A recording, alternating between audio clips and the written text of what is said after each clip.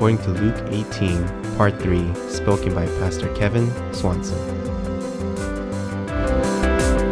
So we're continuing our journey through this biography of the life of Jesus Christ as written by this man, Luke. 2 weeks ago, we started chapter 18. Today, we're going to finish chapter 18. And in chapter 18, we see that Jesus and his followers are on the move.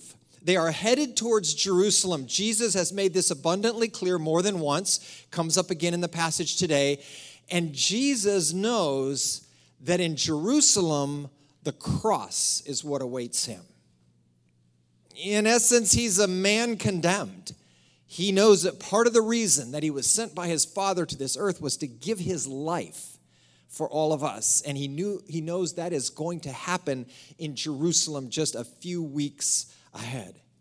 But what we see in chapter 18 is that Jesus essentially does not get distracted by this fact. I don't know how I would be if I knew that the date of my death was coming up and it was on the calendar. Jesus continues to see the individual. He continues to meet the need of the person in front of him. He continues to dispense truth to people as if nothing was going to happen. Jesus is that focused on the mission that God has given him to do. 2 weeks ago, if you were here, Pastor Doug started us into chapter 18, and we can summarize that message with 3 simple words: persist in prayer.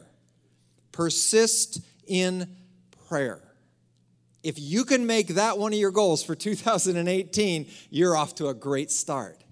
And Jesus goes to great lengths to demonstrate why it's so important for us to be persistent in our prayer. Last week, Pastor Peter had the middle section of Luke chapter 18, and we can summarize that message in 3 words: grow in humility.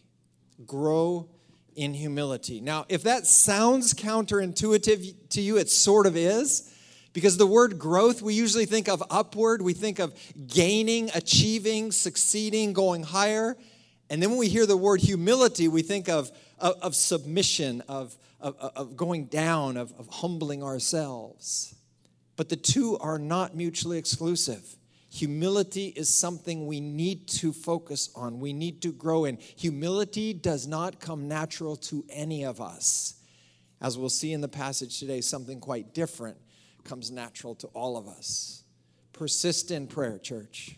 Grow in humility. And today, we can summarize this message also in 3 words. I'm going to tell you the 3 words, but I'm going to ask you to please not get up and walk out thinking you've got the whole message in those 3 words. Stick with me. Make the ask. Make the ask. Now, you may think, Pastor Kevin, that sounds selfish. That sounds self-serving. Stick with me. You're going to find that it is just the opposite. It's just the opposite. And in 2 different scenes in this passage today, we're going to see what happens when people are willing to make the ask and they refuse to make the ask. And those who refuse to make the ask are leaving all kinds of good things on the table that Jesus has for them. And those who are willing to make the ask receives blessings beyond probably what they even imagined. So, church, today we're going to learn how to make the ask. So let's just go right to the passage today. We're in Luke chapter 18. If you've got your Bibles, you can turn there. You can follow along on the screen. I'm going to start reading in verse 31, go down through verse 43. Jesus took the 12 aside and told them, "We're going up to Jerusalem, and everything that is written by the prophets about the Son of Man will be fulfilled. He'll be delivered over to the Gentiles. They will mock him, insult him, spit on him. They will flog him and kill him. On the 3rd day, he will rise again." The disciples did not understand any of this. Its meaning was hidden from them, and they did not know what he was talking about. As Jesus approached Jericho, a blind man was sitting by the roadside begging. When he heard the crowd going by, he asked what was happening. They told him, "Jesus of Nazareth is passing by." He called out, "Jesus, Son of David, have mercy on me." Those who led the way rebuked him and told him to be quiet. But he shouted all the more, "Son of David, have mercy on me."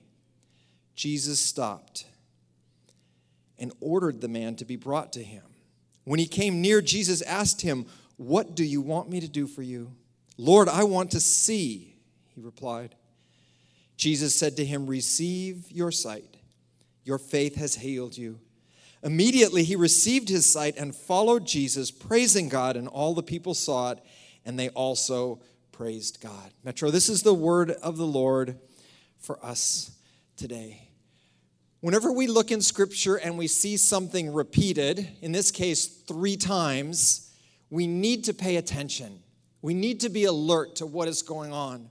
And when Jesus talks to his disciples here in this first scene and tells them what's going to happen in Jerusalem, he's repeating what he has already told them twice in the Gospel of Luke. In this particular instance, Jesus goes into the greatest detail. Luke tells us he calls the disciples aside. He brings them out of the mainstream. And in essence, he says, "Look me in the eyes. Read my lips. We're going to Jerusalem." And they're like, yeah, we know. You told us that. "And I'm going to be handed over to the Gentiles." What? That's not our plan. It's not what we're thinking. "And I'm going to be arrested, and I'm going to be flogged, and I'm going to be spit upon, and I'm going to be tortured," Jesus says, "and they're going to kill me. And 3 days later, I'm going to rise from the dead." Luke records for us the response of the disciples in verse 34, where he writes, "The disciples did not understand any of this. Its meaning was hidden from them." Now, I don't know how that phrase strikes you, "its meaning was hidden from them," but it troubles me. And I read that passage as I was preparing for this message, and that kept jumping out at me. Why would Jesus be telling them something over and over again and then turn around and blocking them from hearing it? Why would Jesus keep the meaning hidden from them if they were supposed to be responsible for the truth that Jesus was sharing with them? And I read it, and I reread it, and I prayed over it, and I read it some more, and it just wasn't coming. So I turned to the commentaries. Let the experts tell me. Where are the Bible scholars here? So I started reading what the commentaries had to say about it. It was inconclusive. I was as confused after as I was before. So finally, in desperation, I took advantage of my real estate in the Metro office. If you've been in my office, you know that on one side of me is Pastor David's office, and on the other side is Pastor Peter's office. So I got together with those 2 guys, and I read the verse to them. And I said, I don't understand this. Why is God blocking them from understanding the meaning of this message? And here's what Pastor David had to say. He said the disciples had a completely different idea of what the Messiah, the Savior, the rescuer that was promised in the Old Testament, a completely different idea of what this Messiah would be than what Jesus was offering. They were looking for a political, military Messiah, Savior that would come in and run the Romans out and return Israel as a nation to its past glories. And Pastor David said that the disciples themselves were the ones that were blocking. That they were not allowing themselves to even consider any other truth other than the truth that they believed. And they were wrong. They themselves were the ones that were keeping them from understanding the truth. And Pastor David said that God reveals truth to those that are open to his truth. And the disciples weren't open to this truth. This is not a truth that they wanted anything to do with. Pastor Peter went on to say that in essence, the disciples were on a journey here. They hadn't arrived at their destination yet. And until the resurrection, until Jesus resurrected from the dead, that the disciples were not truly saved yet.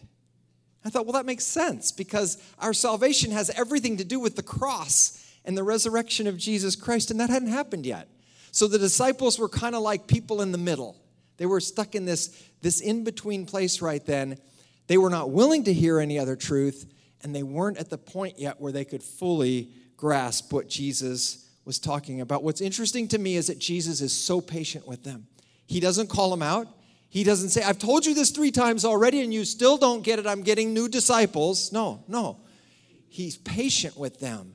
He keeps telling them the truth over and over again because he knows the day will come when they will look back on it and they'll say, oh, that's what Jesus was talking about. Oh, now we get it. I don't know if any of you have dealt with aging parent issues or not. My mother, when she was still living, was getting on in years, and she was still driving her car. And both my sister and I felt like this was not a good idea. And so when we had interaction with my mom, or if one of us visited or talked to her on the phone, we'd say, Mom, have you finally decided to quit? And she was like this. She's like, I'm fine. I'm safe. I don't need to stop driving my car. All my friends say I should keep driving. That's because none of them could drive. And she'd say things like, okay, I won't drive on the freeway anymore. I said, well, that's good, but people get hurt in town in car accidents. She'd say, I won't drive at night anymore. Well, how many accidents happen in the daytime, Mom? Come on. And so one day my sister and I were talking on the phone, and my sister said to me, hey, that's too bad about that car accident Mom got into. And I said, yeah, it's too bad. But, thankfully it was minor. She got the car fixed, and nobody got hurt. That's the important thing.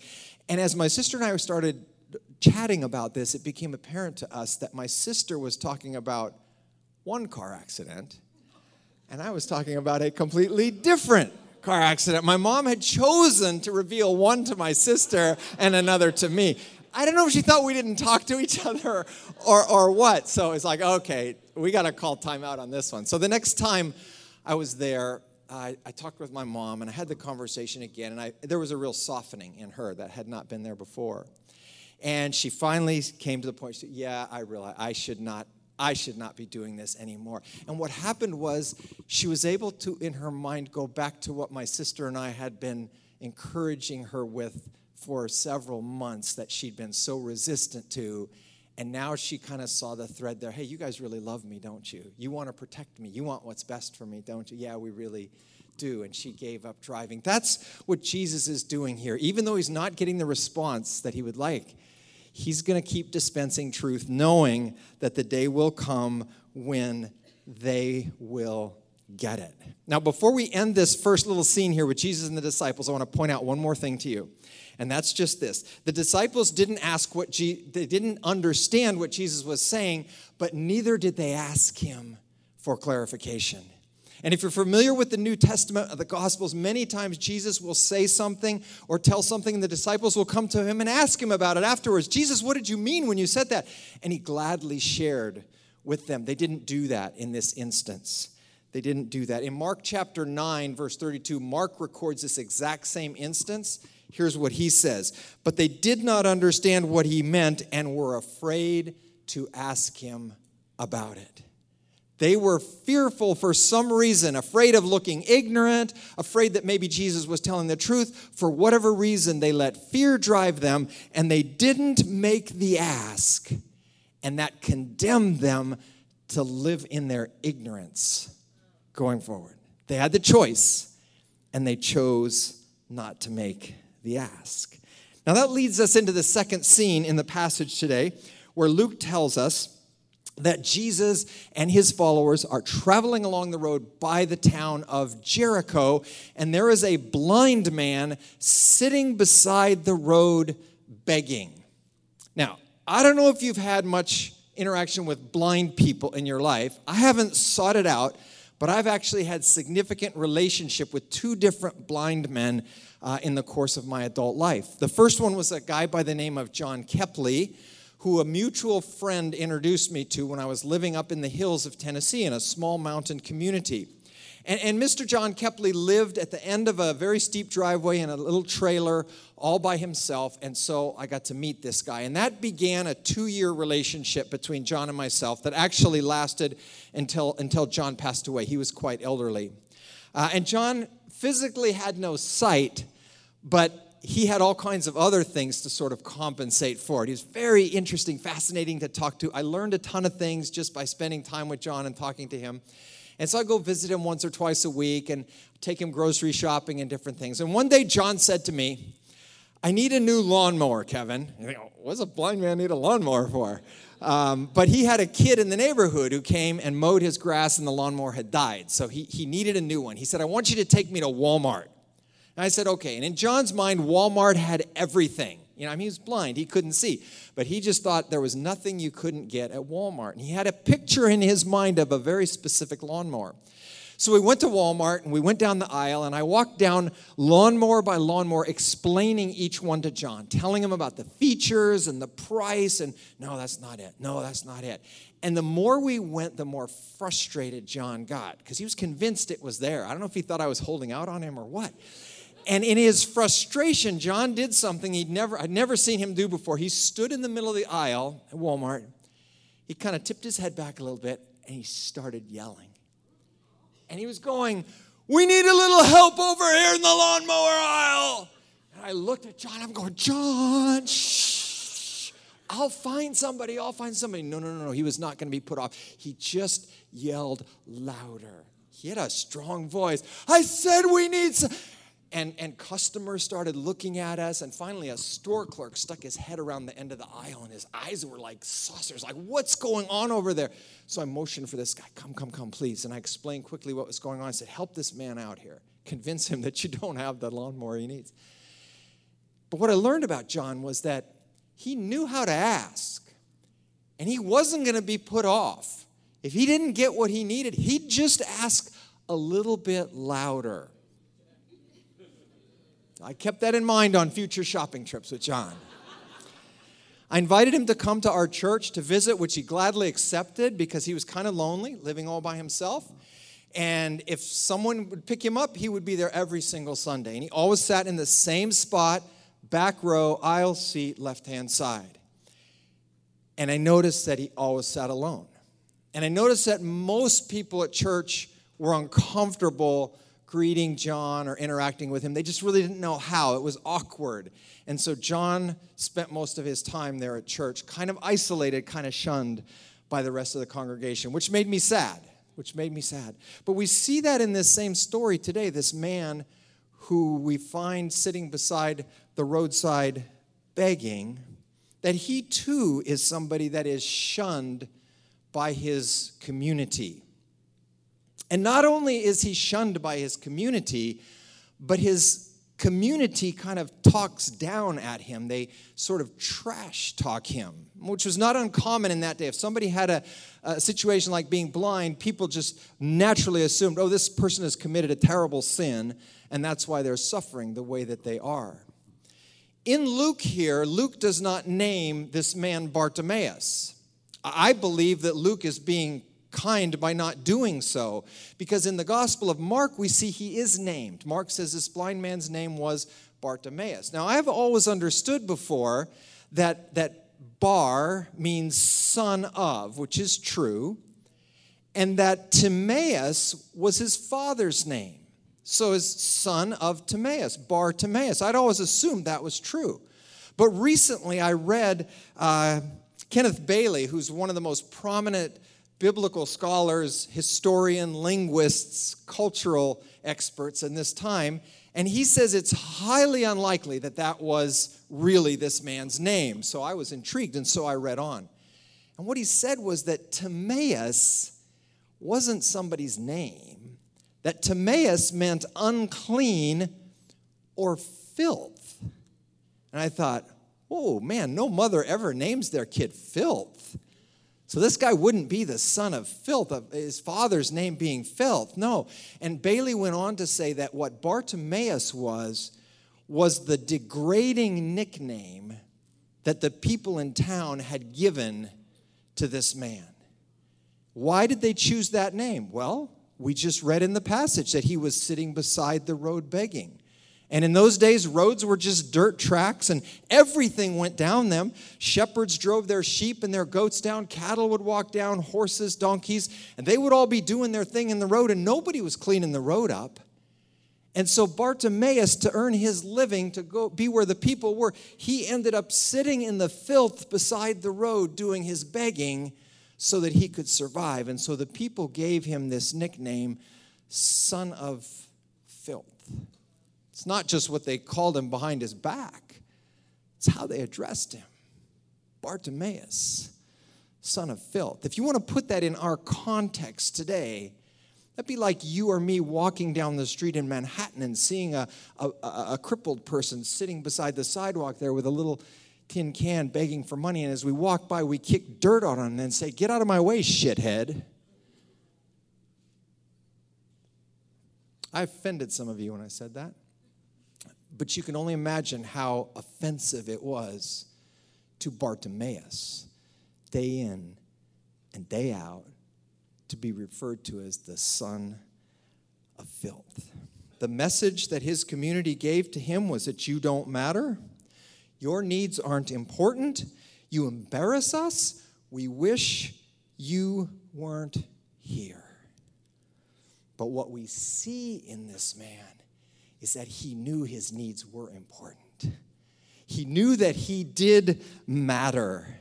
And in spite of the trash talk, and in spite of the people in his community trying to keep him quiet and keep him out of sight, he just yelled louder when he knew that Jesus was coming by and there was a chance for him to meet Jesus. I want to just put a brief parenthesis in this message here. We'll get right back to that in just a moment. But I'd just like to share something with you, and that is that this blind man is what we would call today in our culture a man with special needs. With special needs. And just like the crowds of that day determined that the blind man's needs were unimportant, often people in our society today with special needs get pushed to the margins. They get kept out of sight. And the message that we send to them by doing so is that your needs don't matter, or they don't matter as much as the rest of us. The crowd in that day could have been the voice for the voiceless. The crowd that day could have facilitated this man getting to Jesus, getting to somebody who could actually help him. But instead, the crowd were the ones that kept Bartimaeus down. He was an embarrassment to them. We want him to be out of sight. We want him to be quiet. Your leaders here at Metro believe that God has called us as the family of God to adopt a very different attitude and practice towards people with special needs in our community. You may not know this, but right now, today, in every grade level in our student ministries here, from nursery through high school, we have special needs students in there. And we only want this to expand. That's why we've promoted Pastor Shirley Yu into the position of pastor of special needs here at Metro. And Shirley and her embryonic core team are putting together this ministry, and it will be presented to us sooner rather than later. But if this is something God has put on your heart, if you've got a heart for people with special needs, seek out Pastor Shirley, talk to her, let her know. She'd love to know who are the people here at Metro that can be her advocates and allies in this new ministry. So for the rest of this sermon, I'm going to try very hard not to call this man the blind man. I don't want to define him by his handicap. His identity is not in his blindness. His identity is that he is a man with special needs, made in the image of God and very, very dear to Jesus Christ. So getting back to our passage, let's picture Jesus and his disciples, and they're walking along this road here, and there's a crowd of people with them, and it's noisy, and there's this yelling coming from off stage of this man who's saying, "Have mercy on me, son of David," and the people are trying to shut him up. And in verse 40 of Luke chapter 18, Luke uses two words that completely change the trajectory of this whole story. He simply says, Jesus stopped. Jesus stopped. The crowd wanted to keep moving, but Jesus stopped. The crowd's message for this man was, you don't matter. Jesus' message when he stopped was, you just became my highest priority. You matter to me a lot. The man responded. He came near to where Jesus was. This man who was used to being yelled at and told to shut up was invited into a conversation with the Son of God because Jesus stopped. And as Jesus listened to this man's story, he gave this man dignity. Luke records the end result of this for us at the end of the passage. The man was healed. He received his sight that day. Huge transformation in his life. But Luke doesn't stop there. He says that this man then decided to follow Jesus. He became a disciple of Jesus. He joined the crowd traveling along with Jesus. But Luke goes on from that and he says that this man, he started publicly praising God for what had just happened, unashamedly, publicly praising God. And then finally, Luke says that the people around him now, because of this, started praising God themselves. Turned into a worship service. Are you seeing what happened here, church? The son of filth, the public embarrassment, just became the worship leader. Are we ready for that here? Are we ready for special needs people to lead us here at Metro? I hope so. I hope so. So what we see in these two scenes is this contrast between the disciples of Jesus and this man with special needs. The disciples had vision. They had physical vision. But in spite of their vision, they were blind to the truth that Jesus was communicating to them. And because they were unwilling to make the ask of Jesus, they continued on in their ignorance. And then, in contrast, we have this man with special needs that, yes, he was physically blind, but in spite of his blindness, he had vision. And he had vision enough to understand that this man, Jesus, was a man of hope. This was a man he needed to meet. He needed to encounter him. So this man was willing to make multiple asks in this passage. There's actually 5 of them if you count them. Disciples didn't even want to make one ask of Jesus, and they suffered because of it. This man made 5 asks, and his life was completely transformed. The difference was the willingness to make the ask. So I'd like us now to consider the negative example we see from the disciples that we don't want to follow. And then I want us to consider this man with special needs and what he did, and I want him to be our teacher for the next few moments. I'd like him to teach us what it means to make the ask and how we can and should make the ask. So here we go. To receive what God has for you, you need to make the ask, number 1, appropriately. Appropriately. Listen to the words of James from James chapter 4, verse 2. James says, "You do not have because you do not ask God. When you ask, you do not receive because you ask with wrong motives, that you may spend what you get on your pleasures." Now, if we look at this man Bartimaeus, this man with special needs, he's not asking for anything for his pleasures. He's asking for things for his survival. He's asking appropriately. Jesus meets him at that place. I'm afraid that so often our asks of God are for more, bigger, and better. And it's very easy for us to ask for things that just enrich ourselves. James would say, you have not because you are not asking appropriately. We need to be people who ask appropriately. Number 2, we need to be people who ask desperately. Desperately. This man with special needs, his physical and spiritual survival depended on him being willing to make the ask. We encounter him by the road begging for coins from people who pass by. Why? Because he wanted to get rich? No, because he wanted to buy bread for that day, because he wanted to live another day. He had no other way of making a living. He was desperate. So he begged for money, the only thing that he could do. He was desperate to encounter Jesus. And even though the townspeople tried to keep him from meeting Jesus, no, he did not give up. He was desperate. He was going to see this man. And then finally, when Jesus asked him, "What is it you want me to do for you?" He could have easily just said, "Jesus, could you double my income? I would love to get some more coins. Maybe I could buy some meat to go along with my bread every day. Or Jesus, how about a bench? I'd love to get up out of the filth on the side of the road. Or maybe a little shade over my head. It can get pretty hot out here at times." No. He went right to the big ask. He was desperate. I want my sight, Jesus. I want to be able to see. And I want you to note something here, church. This man didn't just make his asks to God. He made his asks to God and to people, and both of them were appropriate. He was desperate. He had no problem asking people. He had no problem asking God. Church, sometimes our survival as well depends on us being willing to make the ask.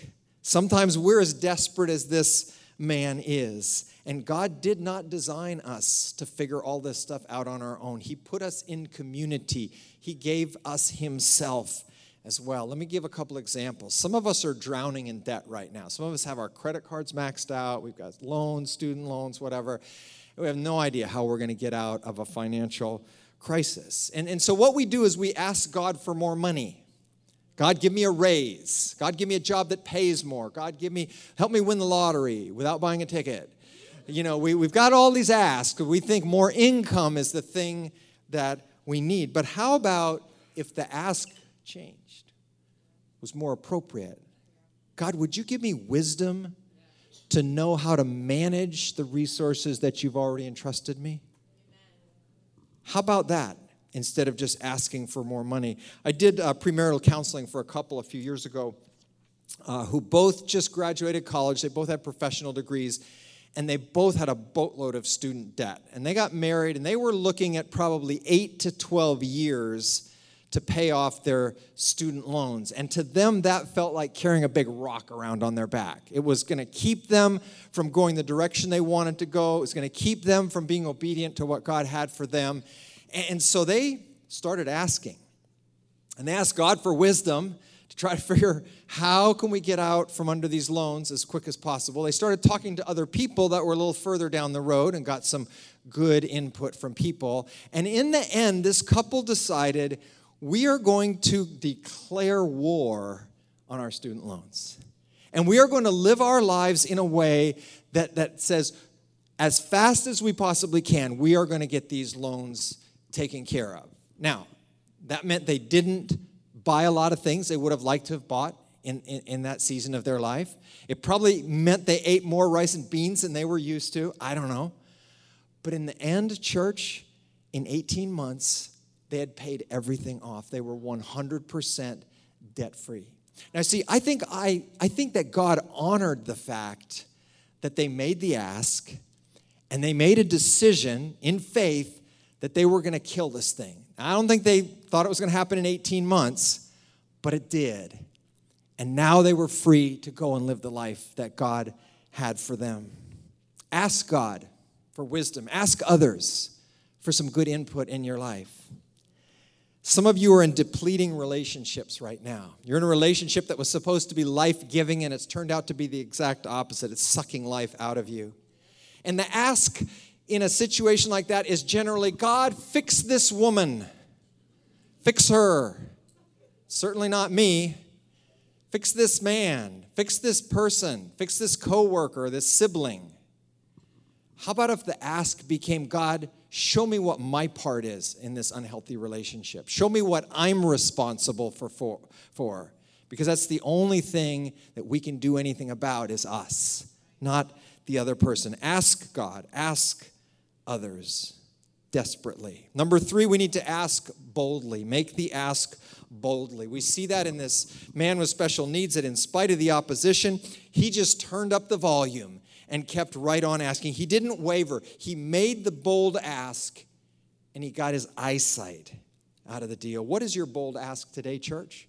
What is that thing that is so much bigger than you, that's so far beyond your ability to do anything about, that you ask God for? I have 3 family members who don't know Jesus. I'm not Jesus. I can't save them. But I can make the bold ask that God would do the work in their lives, that God would open their eyes, that they would understand what God has offered to them. So I boldly return to God, asking him for their salvation. I have a bold ask for Metro Community Church and Metro Community Center. It's that God would give us a home here in Inglewood someday, sooner rather than later. And it's not because I don't want to set chairs up anymore. That's not what it is. We can set chairs up until Jesus comes back, and we're okay. We're good with that. But I make this ask because I believe we need a place where more people can be exposed to Jesus. And I make this ask because I believe that Englewood needs a place where people that are living on the margins, the people that are under-resourced in this community can receive things so that they can thrive. I believe that.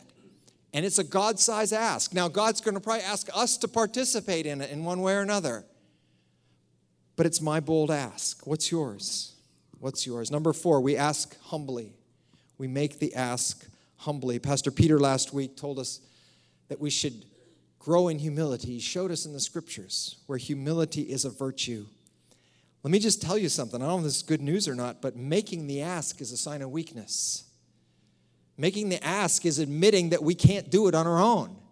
Making the ask means I don't have what it takes to meet this need any more than this man who couldn't see could fix his own eyes. He was completely helpless. We are as well. 2 weeks ago, Pastor Doug started us off in Luke chapter 18, and Jesus tells a little parable about 2 men who went to the temple to pray.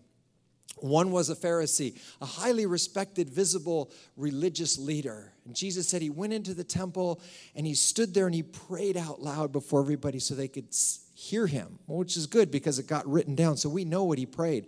Do you remember what his ask was?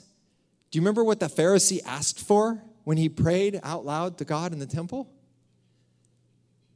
I don't remember either because he didn't ask for anything. He had no asks. His message to God was, I'm good. I'm a complete package. I'm a self-made man. I'm okay. I don't need anything. Okay, this is the opposite of humility, right? This man was suffering from pride. The other man, we're told, is a hated tax collector. He wouldn't even look up to God. And his prayer was only an ask. He asked for God to have mercy on him. And Jesus says, that man went away justified, not this great religious leader who had no needs. Church, pride is a roadblock in our relationship with Jesus and others.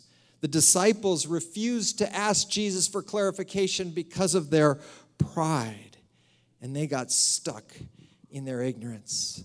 I told you that when I started working on this sermon that I got stuck on this one passage, and I couldn't figure out what it meant. And I did everything I could possibly think of before I finally checked in with my colleagues to see what they had to say. Why? I wanted to figure it out on my own. I wanted to come up with the answer. I didn't want to have to admit to Pastor Peter and Pastor David that I didn't understand this passage. My pride kept me from getting the information that was available sooner. Should have humbled myself a whole lot easier. It would have made sermon prep a whole lot simpler. To just say, I need help. We ask humbly. And then finally, we ask continuously. We ask continuously. Pastor Doug's message, Jesus tells a story about a woman who asked for justice, and she didn't get it. So she asked again, and she didn't get it. And she kept on asking until she finally received justice. In this passage today, we see a man who yelled out for Jesus, and the people told him to be quiet. And he yelled louder, and the people told him to be quiet. And he asked continuously until he finally got his audience with Jesus, and it changed his life. Continuously, unashamedly asking is held up in Scripture as a virtue. And finally, we ask with faith. We ask with faith. Jesus said to this man, your faith has healed you. Receive your sight. Your faith has healed you. Now, how did Jesus know this man had faith? Well, I would suggest it's because this man asked appropriately and desperately and boldly and humbly and continuously. And those very things became the indication that he had faith in his heart that this man, Jesus, could do something about it. Jesus responded to his faith, and the man was healed. So in conclusion, let me just say that Luke gives us 2 examples here in this passage of making the ask. The first one is a negative example, where we see the disciples refusing to make the ask for whatever reason, and they left empty-handed.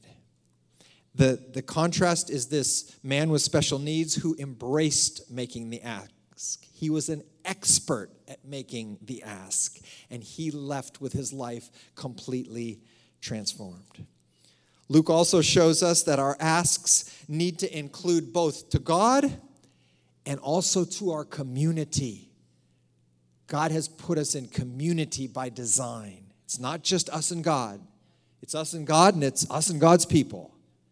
And the ask needs to go both directions. And finally, Luke shows us that pride will keep us from asking and therefore from receiving.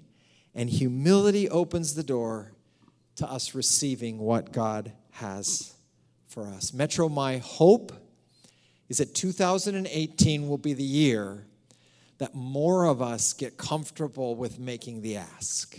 The big ask, the bold ask, the continuous ask, so that we as individuals and as a church family will miss out on nothing that God has for us.